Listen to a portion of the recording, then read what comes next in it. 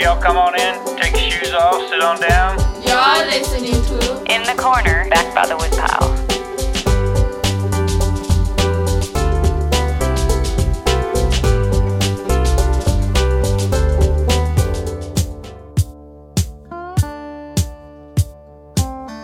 I'm Spun Counter Guy. Thanks for stopping by. This here's the second installment of the podcast series, Ride Around. The program is where a guest and I drive around some locale and tell the stories associated with particular places. On this episode, we're getting a tour of Hopkins County, Kentucky, and our guide is a feller that we'll call Buck Stomp.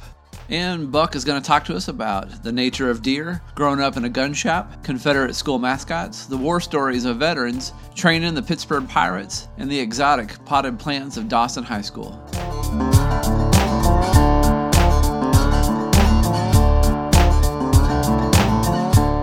We're starting this adventure off at West Hopkins School. It's West Hopkins Elementary now. Started out as a high school, and it was West Hopkins Rebels for a long time, up until I'd say about 97, 98. Then they consolidated for Central High School over on the other end of the county and moved everybody from here over there and made this an elementary school. They combined Dalton, Nebo, Manitou, and Charleston. As a kid, even when my father was here and me little, these fields around the school used to be full of different things, corn, tobacco, and they had a tobacco barn that sat right back here in the wood line. They'd smoke it, and that was actually part of the FFA program. Corn and tobacco was some of our big cash crops around here. They can't do that now. I mean, Yeah. it goes against everything, but for our end of the county, everybody's pride and joy to be known as a West Hopkins Rebel. Like North, they were all proud to be Maroons, and then you had South Hopkins High School. When they combined all of us, I tried to go to the consolidated school. I stayed about a half a semester, and I moved to Dawson because nobody wanted to be together. The parents didn't want us mixed together. The students didn't want to be mixed together. Even while I was there, the students would still wear their colors from their old schools. Technically, what town are we in? This is called Rabbit Ridge area. It's just a small community. This is the west end of Hopkins County. I had a good football coach while I was here, and my history teacher, she also done some athletics. They got me introduced into weightlifting and running and stuff. Up until that, the only thing I had actually gotten into was just baseball. The mascot was a Confederate soldier. The drawing, the picture they used for that Confederate soldier was done by my father. Oh, really? When he was a high school student out here. Of course, nowadays, that's kind of frowned upon. It is, but the thing was, I mean, there was mixed population here at the school, and they were just as proud of it as we were. The one thing I was always told in school about it, and the one thing they always emphasized there, that's not what the colors of that flag stood for. There's a lot of ups and downs. It's the red, white, and blue on it, just like the American flag, and as far as the colors. I can't tell you word for word exactly what each color stands for, but it was not the Confederacy's main flag for what they wanted their country to be. It started out as a battle flag.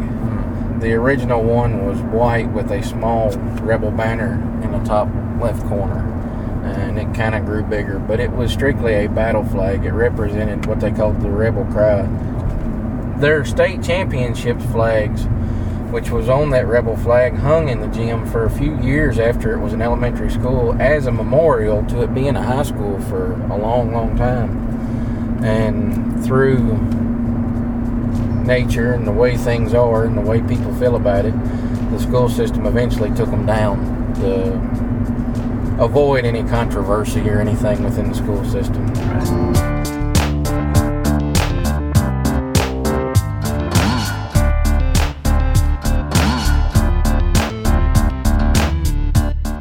The deer generally get out here. You can see them just about any time. It just depends on the weather and the days and how they're feeding. But in the fall, whenever the bucks, the male deer, they run in bachelor groups, they call them. When they start splitting up and start following the does and everything, in the fall is when we start seeing them more often. Of course, food sources are dying out. They're looking for more.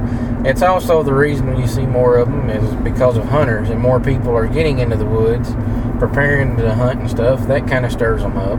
Farmers bringing in their crops and stuff, that'll stir them up and get them moving around. So if you drive through any state where there's a lot of deer, in the fall is when they seem to be dead all over the side of the road because they're running out in front of people. Well, not only that, late fall into the first of winter is also whenever they come into rut, so call it. They begin to mate.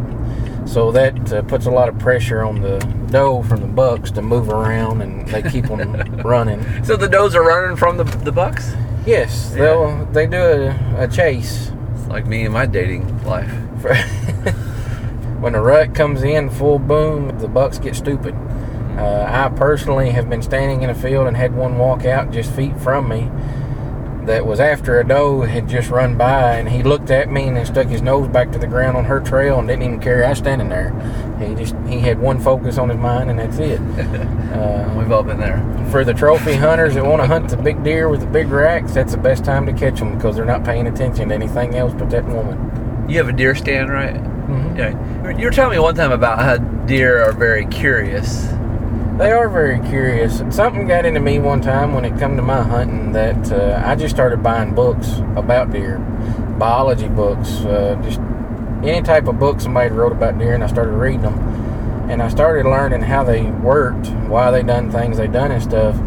But different smells, they're curious about that, different noises. So when you're up in the stand, are they aware you're there?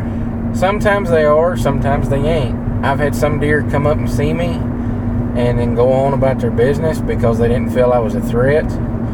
And then I've had some deer identify me and they went on alarm right away and run off. You just never know what the environment was going to be like. We tend to say that if a deer's been shot at before, or if a deer has learned that there can be danger from up above, then they tend to look up in the trees to see. A deer will stomp when they see you, or if they don't know what something is, they'll stomp and blow. And one of the things I've kind of read and learned and experimented with myself and found it to be true to what I've seen is if a deer doesn't know what you are, it stomps and blows, it's waiting for a response from another deer, because if it's another deer, that deer is going to stomp and blow back. I have actually stomped on the ground and blowed myself with some woods in between us or brush or something, and the deer actually calmed back down and kind of grazed on off. It didn't bolt and run away. I've never had any success in stalking one any further like that, but it did allow me once or twice to go ahead and quietly move on up and get into my stand without making any more alarm or notice that I was there. But I have shot a deer before, climbed down into my stand, took my jacket off, hung it up on the stand, and went and got the deer I shot. When I come back into the field, I had another young doe that was standing there smelling of my jacket. Huh. I mean, I've had deer come up and smell of the stand while I was in it and not get alarmed. It's just different scents and triggers, I think, that it takes to make them think that there's a possibility of danger.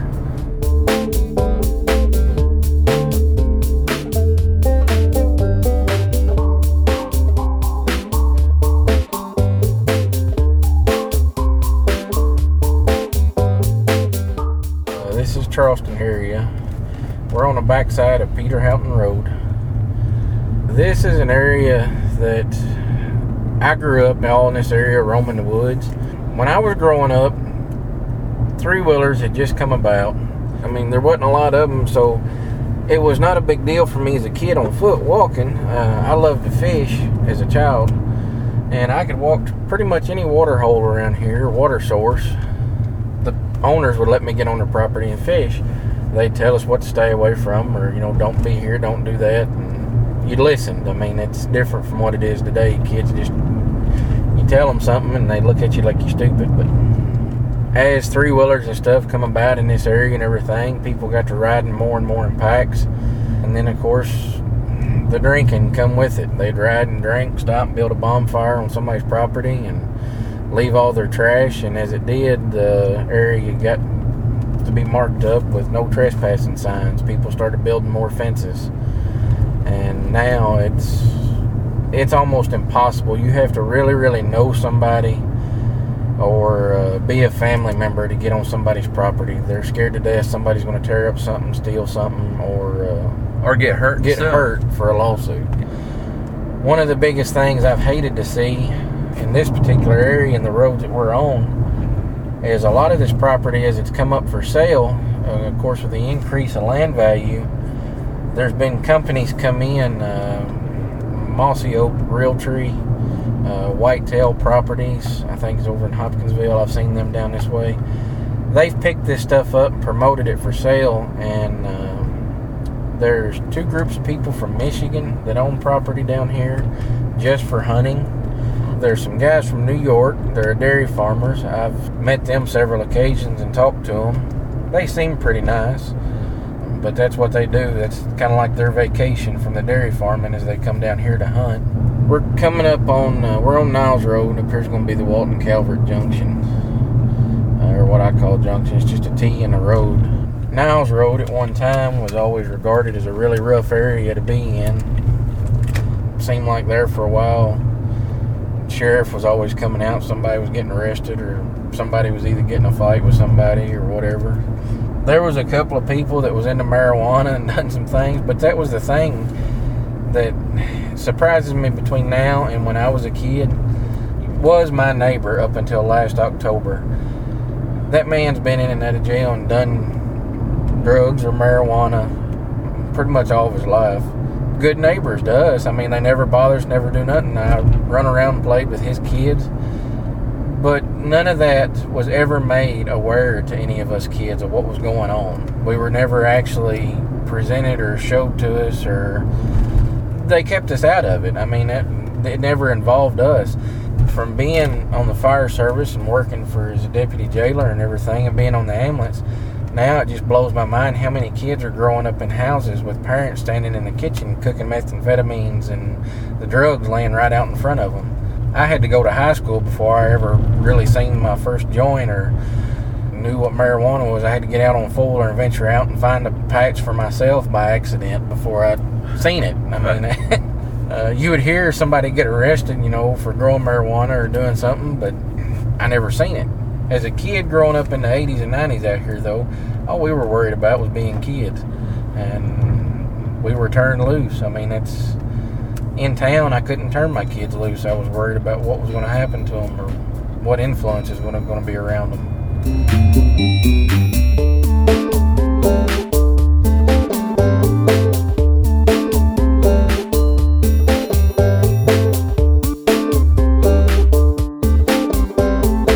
We had a firearms store out here for several years, Triple C Firearms. That was my first experience with guns and learning to gunsmith on them and do things I was taught. That was owned by a family. As a kid, I was allowed to mess with black powder. Of course, because of legal restrictions and everything, there was no age restriction on black powder, so I was allowed to sell some of that and mess with it. And of course, the newer guns and stuff, I handled them. And well, explain to folks that maybe aren't familiar with firearms. Like, black powder is like going back to like almost like musket technology. Black powder is a single projectile that you load from the end of the muzzle. We call them black powder guns. They're flintlock, caplock, muskets, mountain men type movies somebody'd see on TV, or the Revolutionary War, Civil War. So you fire a shot, then you have to by hand reload, put powder in it, put your patch and your bullet, and you got to shove that all the way down the barrel, and then you got to reprime it either with a steel cap or put powder into a frizzing pan, set your flint, and fire again. I noticed it's kind of come back recently. There's an enthusiasm for it. It runs in fads. I did participate in some mountain man shoots and stuff when I was younger. That was a lot of fun. That come up for a spell, and it's kind of died off. There was a big boom for black powder guns then. Traditionally then, it was the mountain man era, the Hawken long rifle, and Kit Carson, some different ones, style guns, Kentucky long rifle, Tennessee long rifle, and a Pennsylvania. What's the appeal of just knowing how to do it? I think the general interest in it with anymore is there's a lot of younger generation, and some of my age are getting interested into the ways that used to be.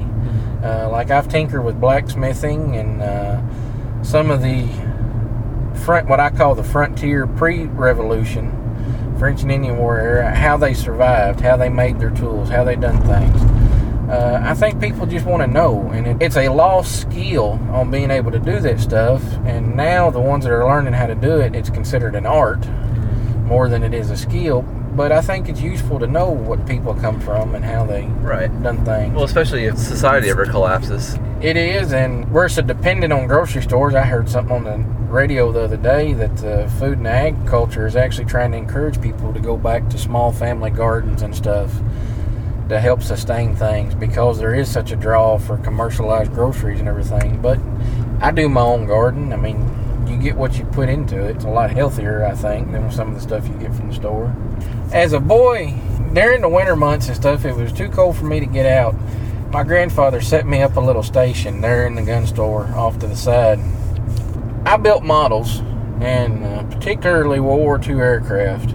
And I would sit there and I would listen to all these men come in and tell their tall tales and stories. Mm-hmm. We would get a lot of veterans that would come in. My grandfather was a coal miner, and he stayed out in the store a lot. They would drink coffee and tell their stories, and they would talk about different things from the war, different things from life, coal mining. I was never a coal miner, but a lot of men in my family were coal miners, and so I learned a lot about it. Where we're sitting at right now, the driveway, is actually my house. I'm the 4th generation on this little farm, and the door you're looking at here was the gun shop. I didn't start hunting until I was about 17, primarily because nobody in my family really hunted. Because we had the gun shop, we stayed busy during deer season, and that's when I got to participate in a lot of work. Of course, with the black powder, like, if you don't take care of your powder and maintain your gun in cold weather and stuff, and take certain steps to ensure it stays dry and doesn't collect moisture, it'll misfire on you. Well, then you've got a stuck ball down a barrel. And my job during gun season and stuff, when I wasn't in school, was to stay here at the gun shop with them, and I actually got paid to remove the ball from the barrel. People bring them in. They go out hunting that morning, miss a deer because it wouldn't fire, get mad, and they'd bring it here to us, and I'd get the ball extracted out, clean the gun up for them, and send them back on their way. But back to the vets that came in, do you remember any stories in particular about World War II or any of the wars? Yes, there was a man, he's passed away now, Bill Miller. Worked in the mines with my grandfather. He was a World War II veteran, paratrooper. He jumped on D-Day. He also taught me to fly remote control airplanes. He was always thankful to come home from the war, but when he jumped from the plane, he always talked about they were taking heavy flak. When he jumped from the plane, him and one other man behind him made it out, and then the plane got hit and exploded. Oh my goodness. So he would always talk about how close it come to him biting the bullet that day. There was another fella from Vietnam. He had Agent Orange and was fighting it whenever I knew him. He was a tunnel rat, would go down in the tunnels and look for them. He'd done a lot of point. Point is where he would stay by himself so many yards in front of his unit to alert them to any danger, kind of like a scout. He done 3 tours in Vietnam. He always said for something for him, it always got so bad where they were at that he pretty much just give himself up for dead. And that's the way he fought every time they got in a fight, was he was already dead, so it didn't matter what happened. And of course he did come home. Did he get sick from the Agent Orange? Yes, he developed Agent Orange from being in Vietnam. It was a chemical they used to spray to kill vegetation. Took out a lot of soldiers. Sure. Cancer is what it created. There's another fella that flew helicopters in Vietnam. He was a side gunner. I heard a story he told one time, kind of stuck in my head. Said they kept going out for missions, and they gotten a young pilot in who was gung-ho and was always volunteering them for suicide missions, and said they had enough of him, and they finally went out one day and told him, said that he was going to quit volunteering for missions, otherwise he wasn't going to come back.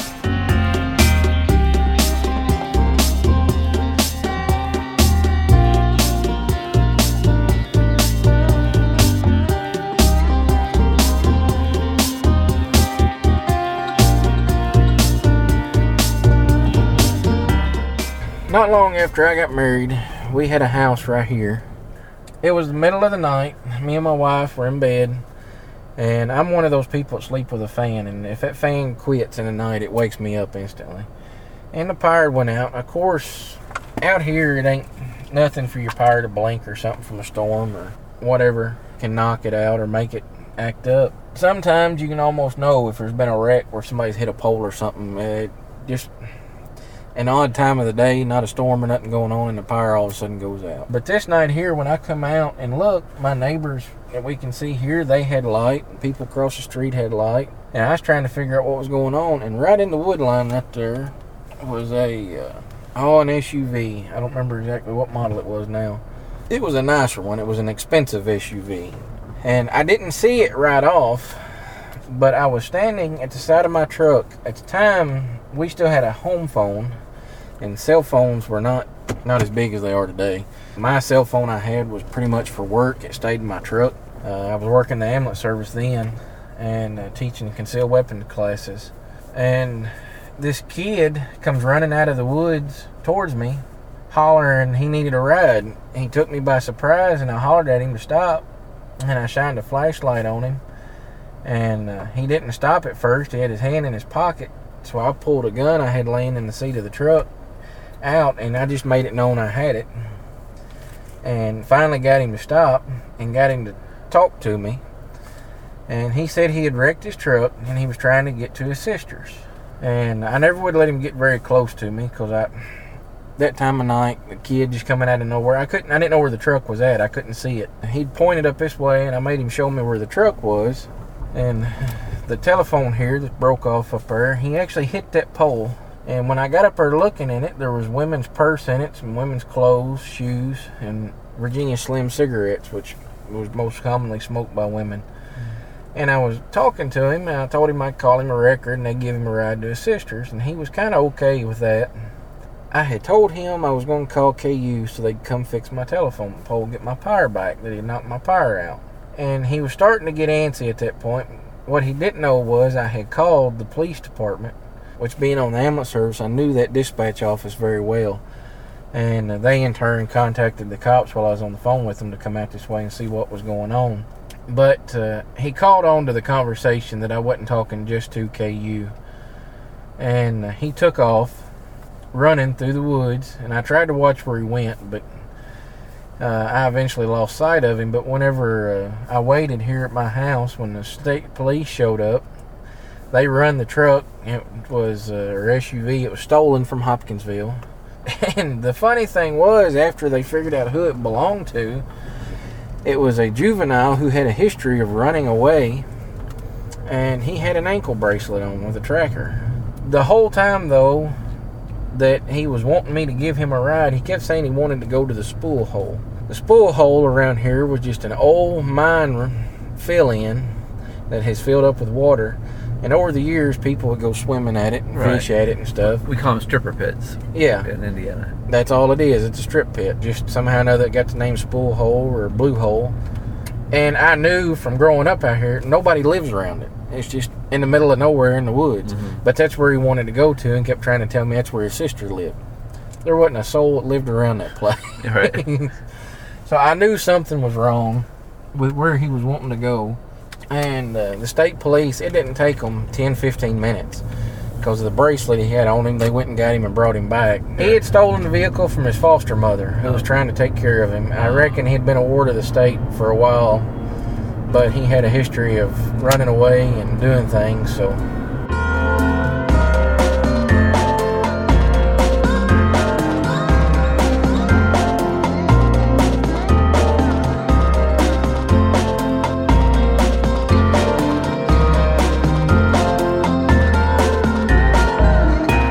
I was looking at a history book of Hopkins County, and there was a picture of the Pittsburgh Pirates.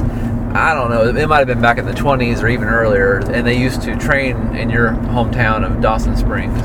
What I do know about that was there was a thing called the Hamby Well in Dawson, but it's a natural mineral spring, and somehow or another that mineral water kind of got a name for having a lot of healing properties right around the turn of the century.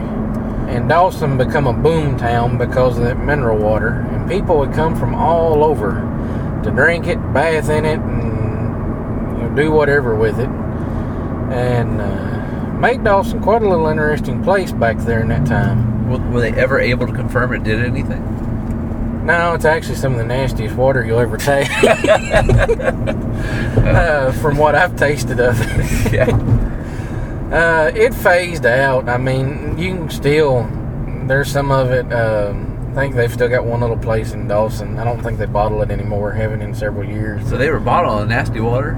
They were bottling it as like a novelty for a long time. You can get it in Dawson mineral water. But, yeah, they got famous enough that the Pittsburgh Pirates built a training camp in Dawson Springs. And they would send them down here because of that to train through the summer. There are a few pictures of different Pirate players and teams. To kind of grab a hold to that history and keep it going, they built a park in Dawson, which is we're in the city now, called Tradewater Pirates, and they had a semi-pro college group that was playing down here. Dawson couldn't afford to keep them. I don't know if it was bad management or just Dawson didn't have enough to offer for people to come see them play.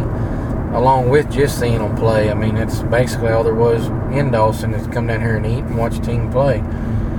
They sold out to Madisonville, and now that what used to be Tradewater Pirates semi-pro college is now Madisonville Miners, who has that group. Dawson had a lot of small businesses up through the 50s. I mean, there was a Ford Chevy dealership, a lot of little gas stations. Well, we were talking about, I guess it's something that plagues both our towns. I live in Madisonville and you live in Dawson Springs. Is the local politics. The town fathers, or whatever you want to call them, they have a tendency to run off business. Yeah, we just passed the industrial park here. Used to have several factories right here. I was volunteer firefighter down here for a long time, and of course I was on the ambulance, and I listened and heard a lot of things. The problem that I always had with them, they've got, and the older generation is still over the city council. And there's been several times through my time of being down here around it that factories would try to come in and they would ask for what I viewed as something simple. The last one that I knew of was they asked for a 5-year tax diversion. And the city refused to give it to them because they said they couldn't do without the money. That never made sense to me, their logic in something like that. They're not getting the money now, so what's it going to hurt them to wait 5 more years for something they know they're going to have? And they would benefit immediately. If they would benefit immediately because they would be using their water system, their sewer system, employees buying more gas and more things and tax dollars. That's the other thing. They want businesses to come in, but yet when it comes to big events or things they host, they'll source that from outside the city instead of keeping their tax dollars here in the city. They want Dawson to be big again and they want it to grow, but yet they're not willing to really let go of some of the things they need to let go of to allow it to happen. Call it bad politics, bad decisions. I guess what it is, it's a lot of old school way of thinking that I never was really around, and I see things a little bit different from being a younger generation than what some of them do. Yeah, in Madisonville, I've heard several stories about companies from Europe and Canada trying to, set up a factory in Kentucky because we got the workforce, and the town trying to make them jump through so many hoops. They just finally kind of give them a middle finger, and they move to some other state that is just bending over backwards to get them. One factory I knew it wanted to come was a mobile home factory, and they're over in the city of Marion now, up towards Cave-In Rock, which is right there on the other side of Illinois and Kentucky, where the river's at. The city just wouldn't work with them, so Marion was more than happy to have them. Dawson's got on the tourism ban, wanting tourism. They've tried to make a name for it, calling it the first trail town. They took Pennyrile State Park out here and made some trails on it for horse riding. And Dawson has tried to capitalize on that to cater to the horse people, I call them, people that like to ride horses and take them camping and do that type of thing. They thought it would be a grand idea to allow people to ride their horse and wagons through town, and it would attract more people, more tourism, more business. Yeah, how many people have horses and wagons? Not a lot. They've got what they call the Dawson Barbecue Festival, which is coming up. It was really big at one time, but with the industry leaving, it's dwindled down to pretty much little to nothing.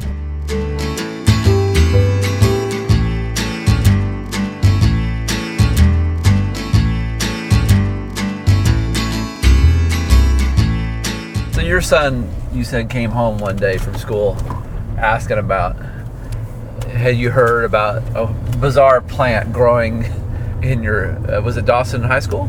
It was Dawson High School. It was my senior year, and at that time, the school's policy was none of the kids were allowed to go to class until first bell. We all had to gather in the lobby. And I had come in that morning, and with the group I hung around with, there was always one particular, he liked to smoke marijuana. Other than being around him while I was in school, I was never really around him out of school.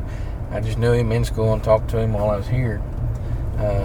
I went to trade school my senior year, so I was only here for a couple hours in the morning. But we come in that morning, and we were sitting where we usually sit, which was on some benches next to a bunch of planters. They had some flowers and shrubbery inside the lobby. The lobby's got a big skylight over it. They told us not to go to class when the first bell rang, told all the high schoolers stay seated. Well, they decided to have a inspection day, they called it. About twice a year, the police would come up here.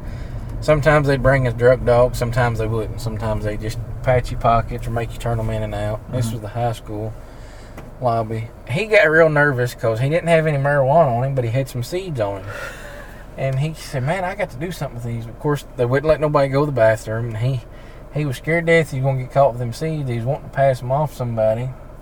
And he kind of got mad at me for doing it, but he was sitting next to me. I said, well, hand them here.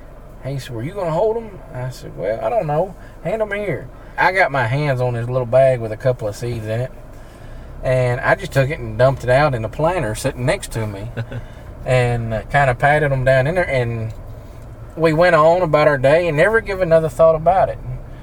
Well, the janitors and whoever done it, I say janitors, they went through about their way, and finally, all of a sudden, one day, it was pointed out that there was about these 6 or 8 inch tall plants that were growing in our lobby. That ended up being marijuana, and we all just got a great big kick out of it, and the students never would say nothing or point it out. Right. And finally, I guess a teacher or administration staff or something seen it, and they yanked them all out. And there was kind of something said about it. I think they were trying to figure out who could have done it or what, but by that time I had done graduation. It had come and I was gone, and it was kind of unique that my son come home and asked me about it because I had forgotten about it. How did he know about it? I guess because a lot of the ones that he's in class with were parents that I went to school with. Somewhere along the lane, they're still telling that story. He didn't know it come from me. That's awesome. That was the one thing I can honestly say I've never done in my life. Yeah. Is smoked anything or done anything like that. It wasn't because I didn't know how to get it. I knew what students done it, and I knew where they were going to find it and stuff just from talking, but it never appealed to me. All right. I've been downtown and watched somebody light one up, and the thought never crossed my mind to ask to join in. I mean, yeah, my theory is it makes you a dumber person, and I'm already dumb as it is, so I don't need any more dumbness.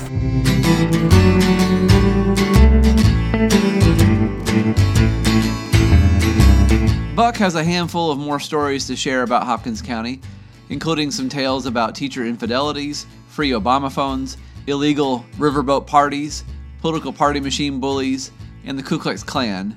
But we'll save those for another day and another episode. In the meantime, if you'd like to drive around and learn about Nashville, Tennessee, check out In the Corner Back by the Woodpile, episode 92.